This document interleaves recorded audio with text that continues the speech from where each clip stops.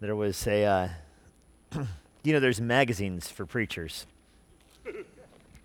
And one of them made by Logos, and I had a subscription to it for a while, or they just sent it to me. I'm not sure what exactly happened. But it had an interesting story where they interviewed people who preached through Daniel. And it was fascinating. Guys that were from the kind of amillennial world, or even the black church world, they said they loved preaching Daniel 1 through 6. And their biggest regret was going on past chapter 6. Like they wish they would have thrown in the towel. And yet, many of them made it through. And then guys in the kind of the premillennial dispensationalist world, more in the Bible church world, our world, they had the opposite answer. So the hardest thing was preaching Daniel 1 through 6, but they loved 7 through 12. They loved it. They loved it. I read some commentaries this week on Daniel 10, for example, and it's amazing how many commentaries suggested that preachers skip this chapter. Just skip it. It's not worth it for your congregation. Which lets me know that more premillennials need to write commentaries on the last half of Daniel. So that's where we find ourselves tonight. Let me pray for us before we dive in. Lord, we do pray for your wisdom and mercy as you look into your word tonight. We know that your word contains truth that only your Spirit can reveal. And so we pray for the ministry of your Spirit tonight. Conform us into the image of your Son. We ask this in Jesus' name. Amen. Well, tonight for Daniel chapter 10, entitled the sermon, Angel from the Realms of Glory. If you're familiar with this chapter, we'll read through it a verse at a time tonight. I'm not going to read the whole thing now, but as we work our way through it, you'll see that Daniel encounters two different heavenly beings tonight as he's praying.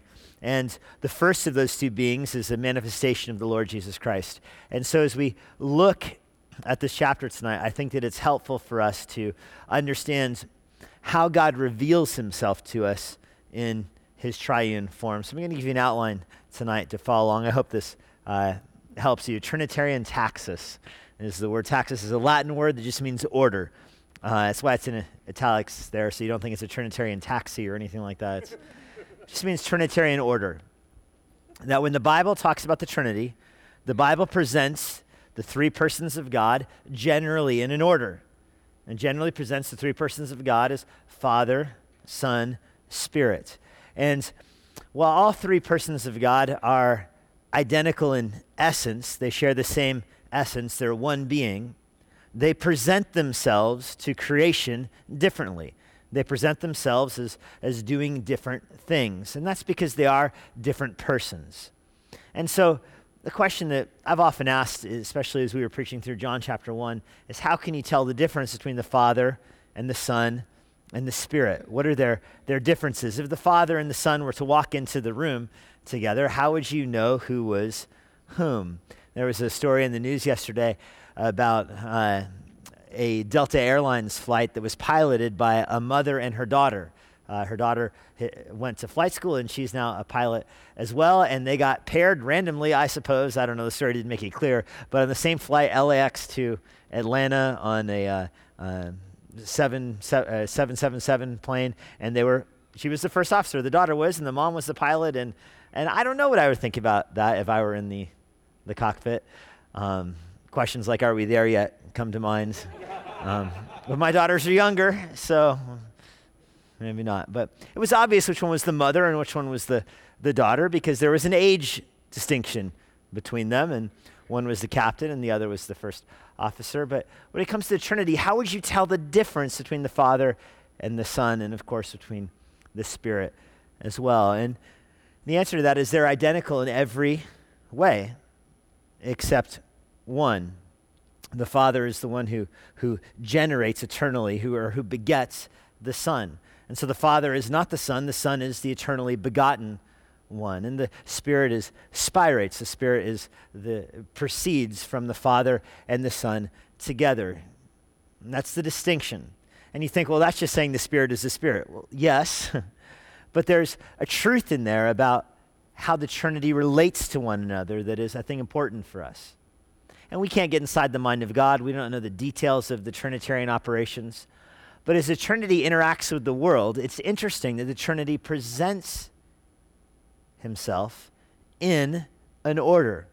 Usually the Father, the Son, and the Spirit. And so tonight I want to look at that order, the first, second, third person of the Trinity. And just to make it as confusing as possible for you, we're going to go in backwards order. Hey, you buy the ticket, you take the ride. Okay, you're all here. First, the Spirit gives revelation, or shall I say third, the Spirit gives revelation. Daniel 10, verse 1. In the 3rd year of Cyrus, the king of Persia, a word was revealed to Daniel, who was named Belshazzar. And the word was true, and it was a great conflict. And you could say that it was about a great conflict. I think would be a better way to translate that. And that's in the footnote of the ESV. It was about a great war. The word conflict is the word for war there. And he, Daniel, understood the word, and he had understanding of the vision. So this is the heading, and the rest of the book is going to unfold that heading. So it's not just tonight, but for the next 2 Sunday nights, we're going to see the rest of that vision that Daniel gets. So this is just the heading here. Daniel, in this 3rd year of Cyrus, gets a vision from the Lord. Now, this vision is about a great war that was described in detail in chapter 11.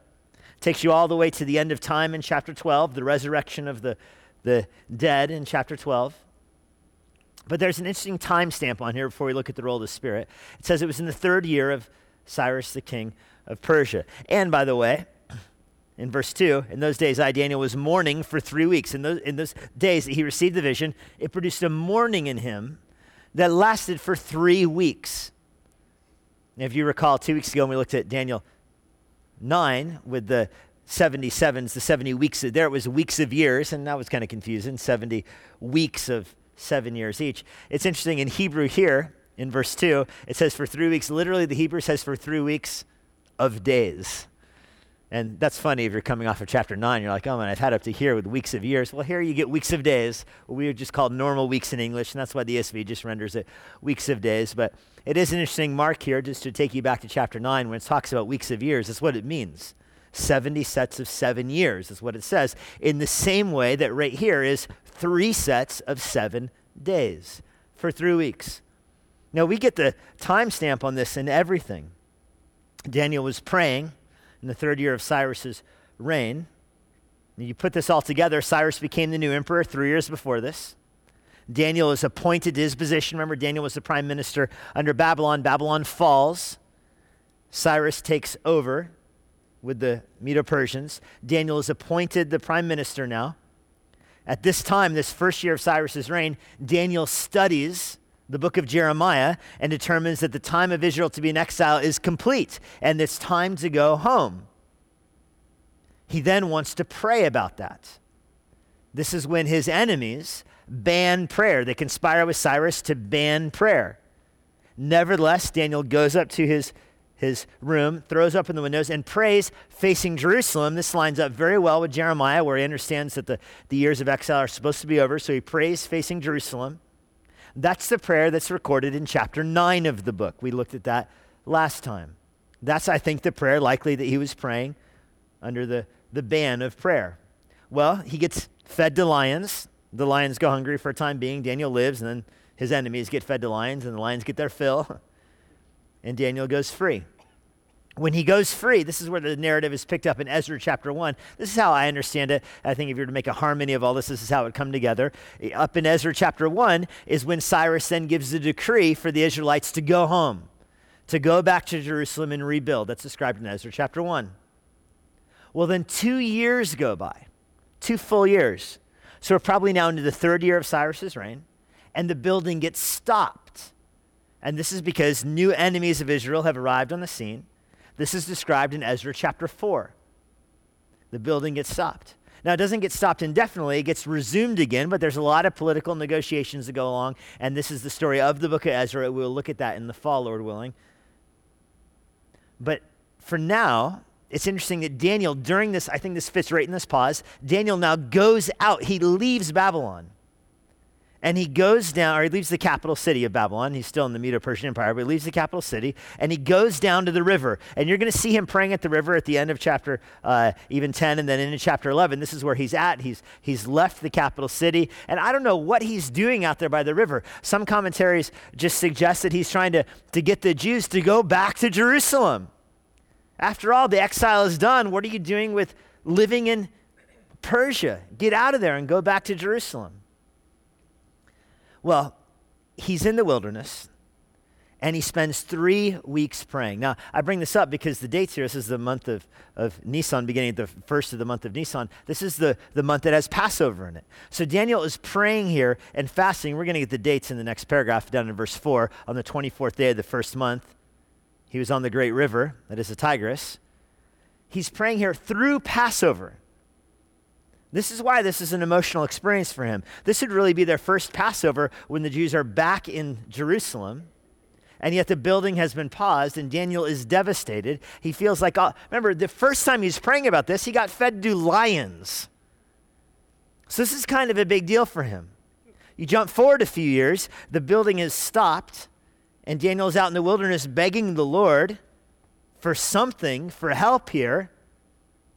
And for 3 weeks, he doesn't have an answer. Very unlike his experience before, when he prayed about the fulfillment of Jeremiah in light of Ezra 1, and God answered him with the vision of the 70 weeks. This is much different. Now it's even more dire in his mind, and the Lord is not speaking. But back to the heading here, in verse 1, he does get a vision. Now we're going to see how long it took him to get the vision as we go through tonight, but the heading here, he does get a vision.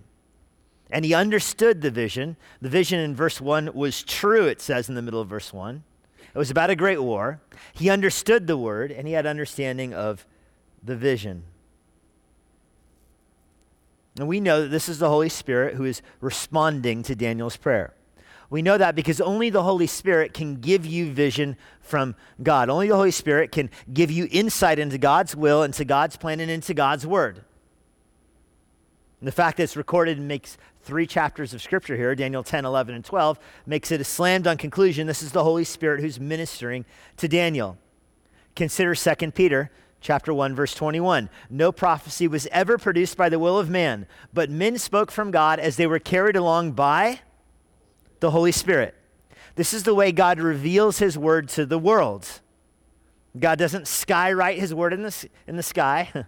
He doesn't have rocks proclaim his word, although Jesus made it clear that he could. He doesn't send an angel down. He doesn't even do in Islam, where Muhammad had the Quran essentially downloaded into his mind, or in Mormonism, where Joseph Smith has the plates translated from the other side of a veil. That's not how God's word is brought into the world.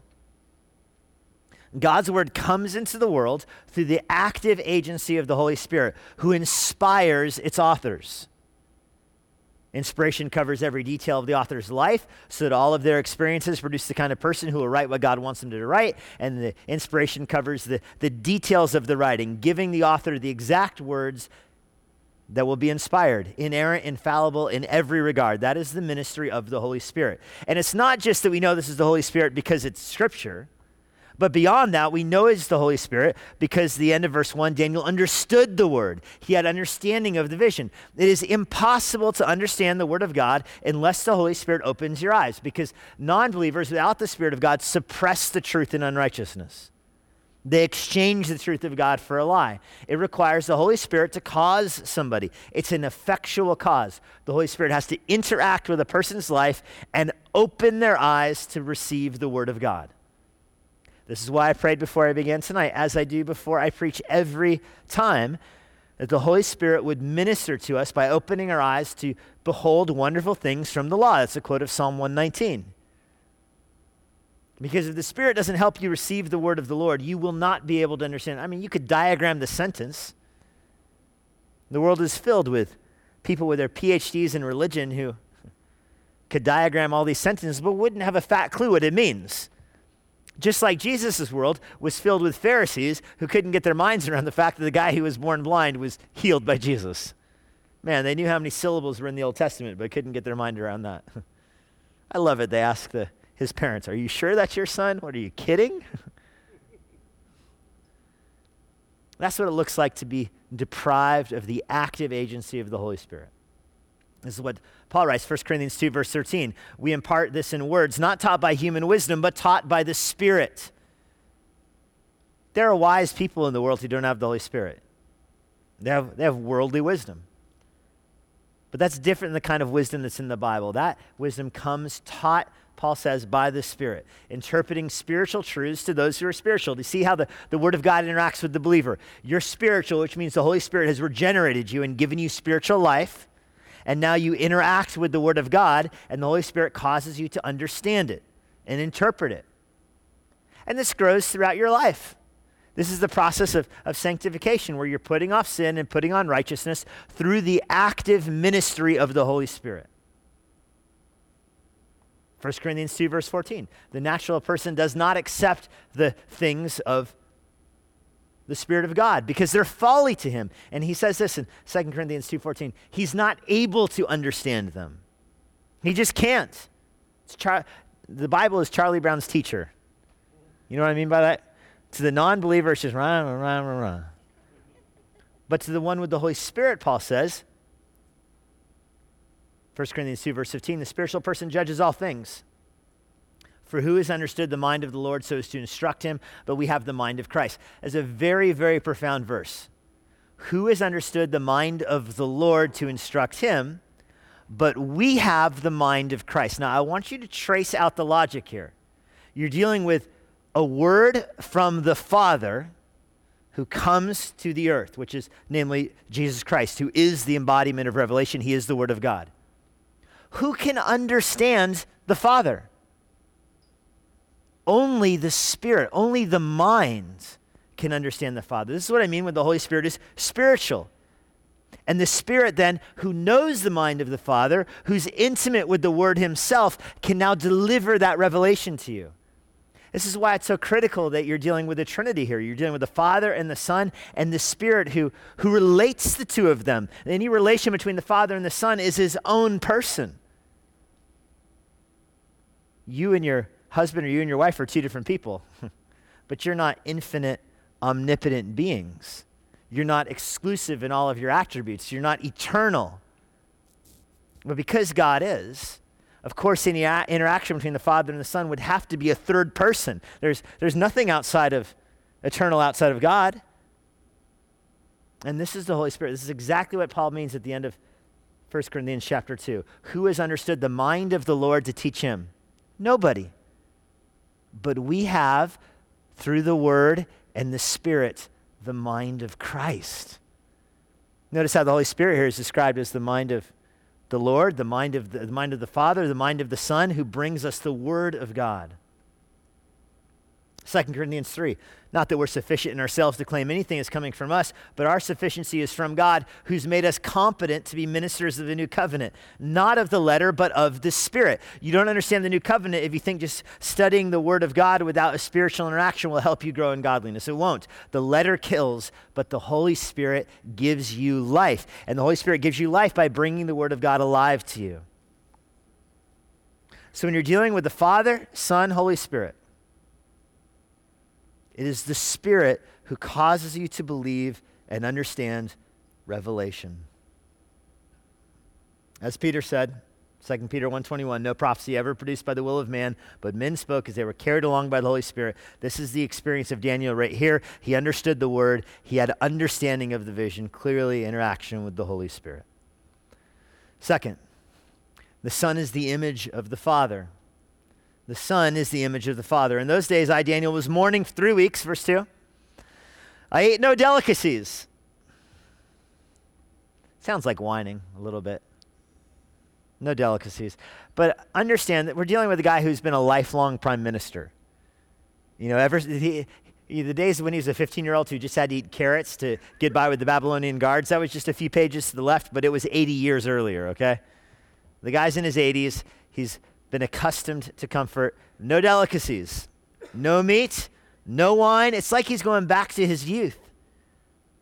He's striving to get the Lord's attention. He's striving to receive this revelation. Nor did I anoint myself at all for 3 full weeks. Again, some of you might be rolling your eyes. It's been 3 weeks since he put on aftershave. Can you believe it? What he's saying here is he's not taking care of himself. He's not acting like the prime minister. He's roaming along the Tigris River out here in the wilderness, begging the Lord to speak to him. He's not eating the proper food for himself. He's not bathing. He's not taking care of himself.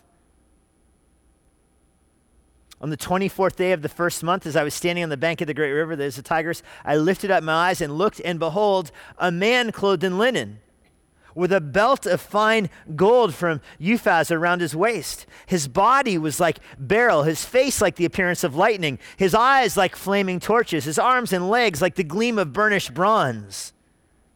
The sound of his words like the sound of a multitude. Now this is, I think, very clearly the interaction with the second person of the Trinity, the eternal Son of God. I think that for several reasons. This kind of description he's describing seems to line up well with what Ezekiel saw around the same time in Ezekiel chapter 1. A little bit earlier, but Ezekiel chapter 1. But most certainly, if you look at Revelation chapter 1, and you can flip there if you want, or I'll just read it to you, but it's Revelation 1, verse 12. John says on the island Patmos with his revelation of Jesus Christ, which you get from Revelation 1:1, it says this is the revelation of Jesus Christ, which God gave through the Spirit, of course, and that's what he's going to hit on there at the beginning of the book. But then down in verse 12, I turned to see the voice that was speaking to me, and on turning, I saw 7 golden lampstands. In the midst of the lampstands, one like a son of man, clothed with a long robe, a golden sash around his chest. You see that back in Daniel.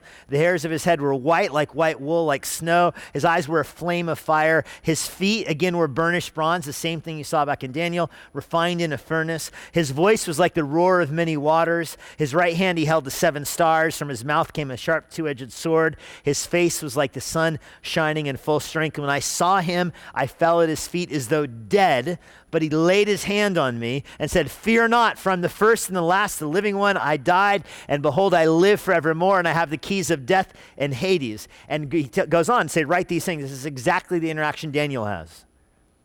We'll get to the last, but John had it all at once. Daniel's going to have it again as we get down to chapter 12. But if you go back to Daniel 10, look at this encounter. The man is clothed in linen. Linen is what the priests wore. It represent their purity. The priests would wrap themselves in white when they went into the most holy place, and it demonstrated they were morally pure. And this is the prophecy in Zechariah. The priests would be able to exchange their filthy rags for pure rags. Rags, by the way, or robes, by the way, that were white with linen because they were drenched with blood, soaked in the blood of the Lamb. That's the prophecy. And you think, if you, if you get a little chocolate on my shirt today, and it was, I had to wash it off. You have Jesus here whose robes will be white because they're drenched in blood. His blood sanctifies. His blood purifies. It reminds me of the encounter in Matthew 8. Jesus touches a leper, and the leper gets cleansed. Jesus doesn't get leprosy. Jesus' garments, his blood sanctifies. And that's the idea here. It's robed in white linen. He's got a belt on it. The belt is of gold, demonstrating his deity, his prerogatives, that he's the Lord of heaven, that holds him all together, his royalty. His body is beryl, which is a precious jewel. His face is the appearance of lightning. In John, it's lightning coming out of his mouth. His tongue is the two-edged sword, meaning that he is the bringer of the word of God. His eyes are flaming torches, which speaks of his omniscience. He sees right through you. He sees in you. They didn't have night vision goggles back then, with our X-ray goggles back then, but that's kind of the image, that Jesus, his eyes see everything about you. You can't hide from him. He is the omniscient Lord. Burning with lightning, torches, arms of burnished bronze. What a contrast with the statue earlier in Daniel. His feet and legs were ironed into clay as it decomposed in the ground. The sound of his words were the sound of a multitude, or John says in Revelation 1, the sound of many waters. In other words, it's just cascading, a cacophony of revelation from him. It's cascading that you can't, without the agency of the Holy Spirit, you can't make this out. It's just overwhelming. He is the very Word of God. He's the water of life. Water comes from him. He tells the woman at the well in John, if you knew who you were talking to, you'd ask me to get you water. And she says, you don't have any water. You don't have any buckets. You don't got any water. And this is the well that Jacob got from. And Jesus says, I have better water than Jacob. I am the water of life, the river of life. It's coming out of him. He gives life. Daniel, of course, does what John does in Revelation 1. Verse 7, I saw the vision. He's going to fall down and collapse. But notice first, I saw the vision. The men who were with me did not see the vision, but a great trembling fell upon them, and they fled to hide themselves. So you think, why would they flee if they didn't see the vision? Maybe they heard something. That's likely. And the sound of his voice. Maybe they just saw light. Maybe they saw Daniel losing his mind. And they got out of there. But it's very interesting. This is the same experience that Saul had on the Damascus Road. Remember, Jesus appears to Saul. Saul, Saul, why are you persecuting me? And Saul, what are you talking about? Well, only Saul sees. Everybody else bolts. Same experience here. So I was left alone, Daniel says. I saw this great vision. No strength was left in me. My radiant appearance was fearfully changed. I retained no strength. I heard the sound of his words. I fell on my face in deep sleep with my face to the ground. Now, Daniel has seen some crazy things in his life, right? But he has not seen this. He is out. Jesus appears to him. Jesus talks to him, and Daniel is done. He faints, thunk, 85-year-old prophet, face down in the dirt. Daniel's out, and friends are gone. Deep sleep, face to the ground. Well, the Son, of course, is the image of the Father. This is not the Father. And you'll see the angel of the Lord many, many times in the Scripture. And it's right to say the angel of the Lord is deity because the angel of the Lord receives worship without rebuke, whereas when angels receive worship, they usually accompanies rebuke. The angel of the Lord, we don't have time to go through the different ways he's presented himself through Scripture tonight, but you can do a study of, theologians call it a theophany, which is an appearance of God. I prefer Christophany, an appearance of the Son, the Christ. It's a pre-incarnate appearance. The Son at this point doesn't have a human nature. So he's like the Son of Man, we'll see that phrase, but he's not yet born in human flesh. He comes with personal characteristics, the waist and feet and voice and all this. And that's fitting for him. This is what we mean by taxis. It's fitting for the second person of the Trinity to be the one who is sent. It's fitting for the second person of the Trinity to be the physical appearance, the physical manifestation of the Father. It's not fitting for the Father to do that because he's the Father. The Son is the one who will be sent. The Son is the image of the Father, in other words. That's the phrase that Paul uses in Colossians. The Son is the exact representation of his glory, Paul says. Hebrews chapter 1. He's identical to the Father in every way except he is the image. He is generated. He is eternally begotten from the Father without beginning or end, but he is the Son. He is not the Father. And so it's fitting that when someone comes to the earth to die for sin, for example, the Father is not going to come to earth and die for sin. It's fitting the Father would send the Son. And this is the normal progression. I hope you're seeing this in Scripture. It's fitting the Father sends, the Son goes. The Son has all the glory of the Father, all the attributes of the Father, all the majesty of the Father, but it is the Son who comes. And that's what Daniel experiences here out on the ground. Firstly, the Father is the sovereign of heaven. I mean, the Father, Son, and Holy Spirit are all sovereign, but the Father is the sender. He is the Father of heaven. And these are the privileges you see here. It is the Father who sends. Verse 10, behold, a hand touched me and set me trembling on my hands and knees. And said to me, O Daniel, man greatly loved, understand the words I speak to you and stand upright, for now I've been sent to you. Now I think we've left the Lord Jesus Christ here. We're on to an angel. But notice you see the sent language here. This angel has been dispatched from heaven. And so I want to just pause for a few more minutes before we get back into the story and understand about the Father's role in this. Because often in these kind of Christophanies, the Father's the missing person. Because the Son is the image of the Father. The Holy Spirit is the one who draws you to the words of the Father. But the Father presents himself in that order. God presents himself as the Father is the one, for example, who predestines. The Son is the one who does the work on the cross. The Holy Spirit is the one who draws you to faith in it. It's always that order. That's all creation. The Father creates the universe, but by speaking it into existence. But the Son is the Word. And the Holy Spirit is the first member of the Trinity you see. He's the one hovering upon the water. So notice that matters of creation, redemption, and revelation, it's always in this order. And that's not coincidental. It's letting you understand, it's giving you insight into the nature of what it means to be Father, Son, and Spirit. It's right to say that all three members of the Trinity share in the same actions. You know, you're not wrong if you say the Holy Spirit predestined me, or the Son predestined me, or the Father predestined me. They're all right. It's just interesting. Scripture draws your attention to the fact the Father predestines. The Son comes to save. The Spirit then draws. The Bible is the words of the Father, but the Holy Spirit is the Word. Jesus Christ is the Word. And the Holy Spirit gives you insight into the Word.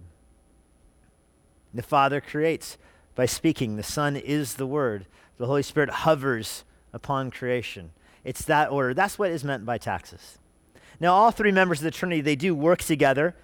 They do operate in unison. It's not like they have competing wills. They do work together. And so the rest of this chapter, we're going to leave Jesus behind here on the banks of the river. We're going to catch up to him again later. Don't worry. I'm going to shift outlines. This is like a preaching no-no, but I'm doing it anyway. You can get your money back later. Trinitarian privileges. For the rest of this chapter, I just want to go through a couple Trinitarian privileges because now you're going to see a contrast between how God operated with Daniel and the way the angels are going to operate with Daniel. First, God alone answers prayer. The angel comes to Daniel, verse 11. Oh, Daniel, man greatly loved, understand the words I speak to you. Stand upright, for I've been sent to you. And when he had spoken his word to me, I stood up trembling, Daniel says. Now, Daniel's been praying for weeks. He's not praying to angels. He's praying to God. But here, God sends an angel.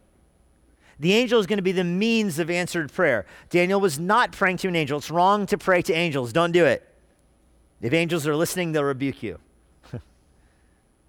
You don't pray to angels. You pray to God. But God will answer your prayers through any means he wants to, and here he uses angels. But God alone answers prayers. Angels don't operate independently of the will of God, in other words. Angels have to operate in accordance with the will of God. Even demons, even bad angels. And you see this whenever you see a bad angel, they're usually working in concert with some permissive will of God. The demons that go after Job's family, God himself tells the devil, you can do it. It's God's idea in Job chapter 1. The lying demon that possesses Ahab says very clearly, 1 Kings 22, that he was sent by God. The Holy Spirit brings Jesus into the wilderness to be tempted by the devil. Even bad angels work under the authority of God. So understand this, only God can answer prayers. The angels don't go out on a wing by themselves. If the angels are ministering to you, it's according to the will of God. And so that's why it's right to pray to God. And that's Daniel's experience here. The angel comes to him and says, I was sent to you. How encouraging this would be for Daniel. Notice how the angel begins. I was sent to you because you are greatly loved, Daniel. You're greatly loved. That's the first prerogative. God alone answers prayers. Second prerogative. God alone gives spiritual strength. God alone gives spiritual strength. The angel said to me, verse 12, fear not, Daniel, for from the first day that you set your heart to understand and humbled yourself before your God, your words have been heard. I've come because of your words. The prince of the kingdom of Persia withstood me 21 days, but Michael, one of the chief princes, came to help me, for I was left there with the king of Persia. And I came to make you understand what's to happen to your people in latter days. For the vision of the days yet to come. We'll get back to those verses. No, I'm not skipping them. We'll get back to them, but I want to focus on strength here. Look at verse 15. When he had spoken to me according to these words, I turned my face to the ground. I was mute. Behold, one in the likeness of the children of man, this is speaking of the angels, touched my lips. I opened my mouth, and there you see that he's got 4 angels around him. We'll get that later. But I opened my mouth and spoke, and I said to him who stood before me, O my Lord, by reason of the vision, pains have come upon me. I have no strength. Could also be his 3 weeks of fasting. How can my Lord's servant talk with my Lord? For now no strength remains in me, and no breath is left in me. Again, the one having the appearance of man touched me and strengthened me. Daniel, I hope you see his dependence here. Daniel is a man of God, an example of being strong in the faith, and yet when he is there before the Lord, he cannot stand before the Lord or his angels on his own strength. When it comes to Daniel relating to the Lord, he has no strength in and of himself. And that, if you have any hint of self-righteousness in you, this should sober you up real fast. I mean, how naive is it to hear a person who thinks that they'll be able to stand before God for judgment? It's just crazy talk. Like, oh, I'll be okay when I die because God knows the truth about me. He'll understand I tried hard. Oh, foolish friend, foolish friend. Never say that. Here's Daniel, and Daniel's here before four angels, and he says, I'm sorry, I can't talk. I can't move my lips. I can't stand on my feet. The ability to stand before God is a supernatural gift given by God, and God uses means to give it. He uses the ordinary means of grace. He uses Bible reading. He uses prayer. He uses Christian fellowship. Here he uses angels, but know that God is always the source of this. And the Father is the fount of love. He's the source of spiritual blessings that comes to the earth through faith in his Son and the ministry of the Holy Spirit. That is the way God gives spiritual strength. Here he uses an angel. But he often uses just the normal, ordinary means of grace, the word, prayer, and fellowship. Well, God alone gives spiritual strength. Thirdly, God alone rules angels. What a contrast in this chapter between the absolute sovereign prerogatives of the one who holds the churches in his hand and has the sword of the Spirit coming out of his mouth and eyes like blazing fire with this angel. This angel is a mighty angel. I think it's probably Gabriel, because he speaks like Gabriel in chapter 9 spoke. So you're dealing with a strong angel here. Some say it's Michael. Whatever. It's a strong angel. But notice that this angel is fighting. I think it's Gabriel because verse 13, he partners up with Michael. Look back at verse 13. The prince of the kingdom of Persia withstood me 21 days. But Michael, one of the chief princes, came to help me. I was left there with the kings of Persia. How in the world, who fights against an angel? I mean, think of what happened to Sodom and Gomorrah when they tried to fight against an angel. It did not go well. But here you have some kind of demon fighting against Michael, one of the chief angels, Gabriel, one of the other leading angels, a messenger angel. They're doing battle for 21 days. So God could stop this battle in an instant. God could say, devil, back off. But he doesn't. He allows his angels to fight with demons, even though it leaves Daniel waiting for prayer. And I want you to picture this from the angel's perspective. Angels do not have access to the omniscience of God. Angels only know what they've learned or what God tells them. Here's the situation. Daniel prays, day 1 of the month of Nisan. God dispatches an angel.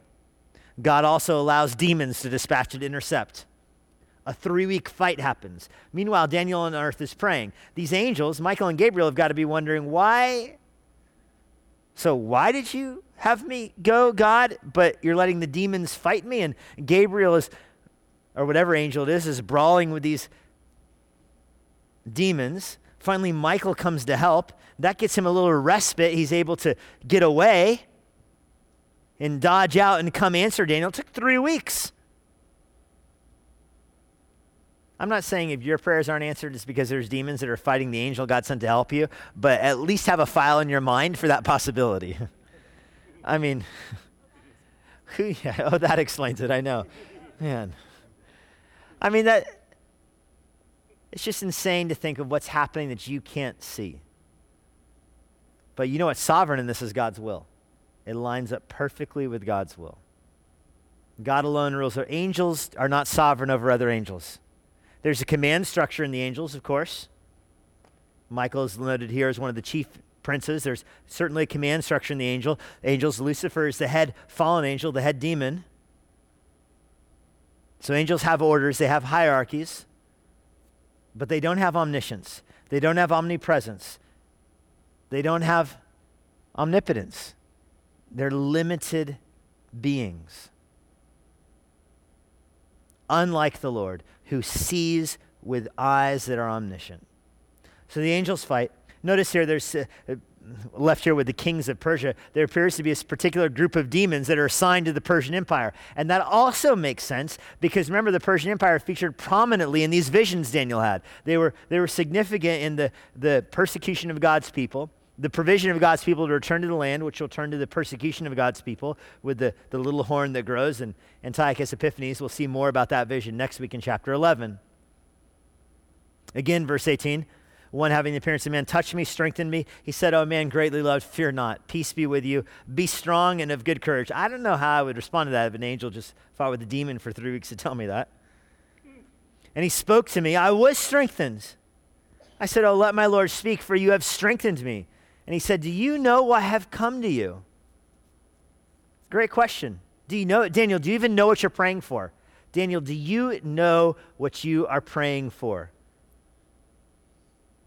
I'm going to return, Gabriel says, to fight against the prince of Persia. And when I go out, behold, the prince of Greece will come. Well, that's a trade down. The angel says, I'm going to leave you to go back to fight the prince of Persia. While I'm fighting him, the prince of Greece is going to come attack you. And that's what's going to happen to God's people. You'll get more of that in chapter 11. But I will tell you what's inscribed in the book of truth. There is none who contends by my side against these except Michael, your prince. The gist of this passage is a riddle to us for sure. We don't know the details of what's happening, the fight happening behind the scene. But understand the context of this. Daniel is praying for why isn't Israel back in the land? Why is the work stopped? What is happening? The angel is going to give him a vision. It goes with the 70 weeks. He knows that there will be a period of time before the Savior will come. The temple will be inaugurated. This will all happen for sure. You know, we too, well, we don't know the details of demonic fights. We too have a similar fight in our hands. Ephesians 6 and verse 11 says we wrestle against evil spirits in heavenly places. We too can be fighting demons without knowing it. Let me encourage you with this. You find yourself fighting a demon or maybe a mystery. You don't know if you're fighting a demon or not. It's in the realm of possibility. How do you fight a demon? I don't know what Gabriel's tool of the trade was. I don't know if they used claws or threw feathers, or I don't know what an angel fight looks like. How do you fight demons? Ephesians 6, you stand firm by putting on the whole armor of God. Prayer, the word, or as we would say, the ordinary means of grace. It's very interesting. The way God strengthens you spiritually is the same way you go to war against the devil. Chapter 12, verse 1, Michael will be described as the great angel with charge over God's people. He's the angel that contended with the devil over Moses' body. It's described in Jude, verse 9. And in Revelation, listen to this. In Revelation 12, Michael is the angel that finally throws the devil out of heaven once and for all and sends him down to earth. So there's no doubt about who wins. Very interesting that God allows this war to go on for so long, even into the future. Lord, we're thankful that your word contains things that are beyond our experience. Otherwise, we would probably doubt that it was from you. And yet, through the ministry of your Holy Spirit, you've given us the ability to understand. As we talk about the Trinity tonight, of course, the most obvious example of this is because you so loved the world, you sent your Son. And your Son dies on the cross to bear the penalty for our sin. And you send your Spirit, John says in John chapter 3, to cause us to be born again, to come to eternal life. We see the Trinity in full operation, in full effect. The Father loves and sends. The Son loves and dies. The Spirit loves and saves. Lord, I pray tonight, as we look at the Trinity from the other perspective, the perspective of angels fighting in heaven and prophets receiving your word, we would see the same order of operations. Father, you are the sovereign over the universe. Lord Jesus, you are the image, the eternal Father. And Holy Spirit, you are the one who reveals the word to us. Tonight we believe what you have revealed. Place our faith in the Son. because he alone forgives us of our sins. It's in his name we pray. Amen. You have been listening to Emmanuel with Pastor Jesse Johnson. You can find more resources like this at ibcva.com. Here is a parting word from Pastor Jesse. If you have any questions about what you heard today, or if you want to learn more about what it means to follow Christ, please visit our church website, ibcva.com. If you're not a member of a local church and you live in the Washington, D.C. area, we'd love to have you worship with us here at Emmanuel. We're located in Northern Virginia, and for more information about when and where we worship, check out our church website. I hope to personally meet you this Sunday after our service. But no matter where you live, it's our hope that everyone who uses this resource is involved in their own local church. Now may God bless you this week as you seek Jesus constantly, serve the Lord faithfully, and share the gospel boldly.